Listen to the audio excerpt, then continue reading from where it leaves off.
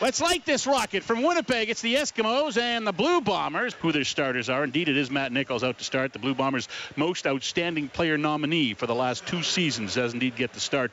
Led the CFL in several categories last year, including quarterback efficiency. Right now, though, he's in some trouble, and he efficiently gets rid of that ball before he goes down, and it is Darius Allen making his impact early in this game. The Eskimos' big defensive end gets through.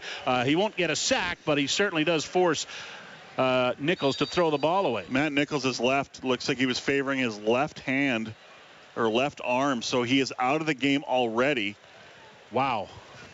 And waiting for it is Jordan Robinson. He stands at his 20 to wait for the kick from Justin Medlock. It's a high kick. Wow, he really got a hold of that one. Pushes Robinson back inside his 15 to about the 12, across the 20 now to the 30 on the outside. He'll hit the 40, the 45, the 50. Midfield, Robinson still going strong across the 40. Cuts to the inside. Here he goes. 10, 5, 3, 2, 1. Touchdown, Eskimos. What a return by Jordan Robinson. Do we see any flags? We do not. It is clean right now, but that's a way to start a football game. Eskimos defense a perfect 2 for 2, defending the red zone last week. Not this time, though. Into the end zone for a touchdown for the Winnipeg Blue Bombers, and it's Darius Bowman with the touchdown for the Winnipeg Blue Bombers.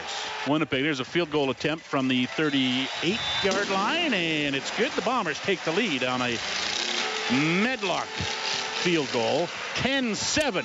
Winnipeg leads the Eskimos. Minute 46 to go. There he goes again in the pocket. Again, he's got to scramble to the right side now. He's going to run this one. Gets up to the 30. Spins inside. Loses the football, but it ends up going out of bounds. Klein's a little shook up.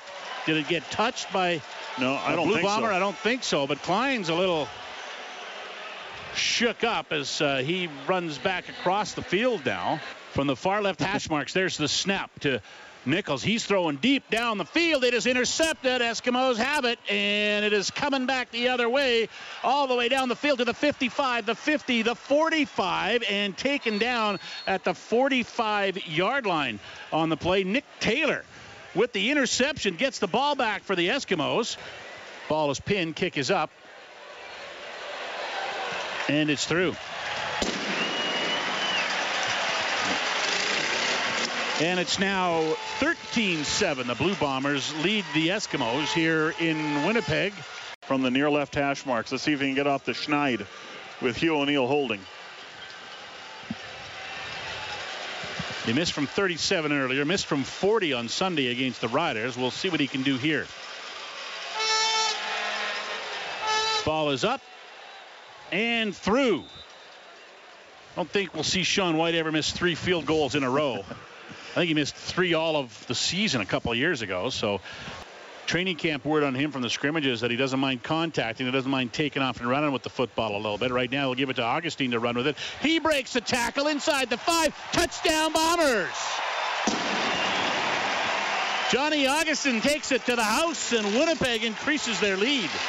Felix Menard-Briere with the kick now for the Bombers, and that's good for a field goal, and it is a bigger lead for the Bombers now as they stretch it at these early stages of the second half. 23-10.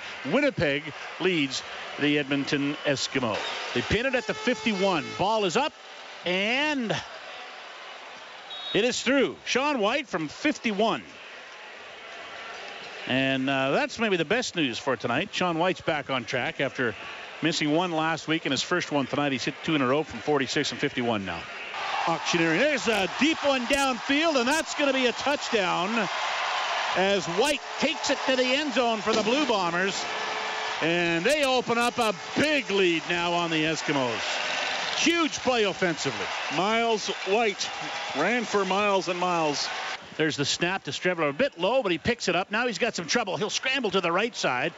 Couple of Eskimos chasing. He beats them, gets across the 30 to the 25, is hit, and the ball comes free. We'll see who's got it.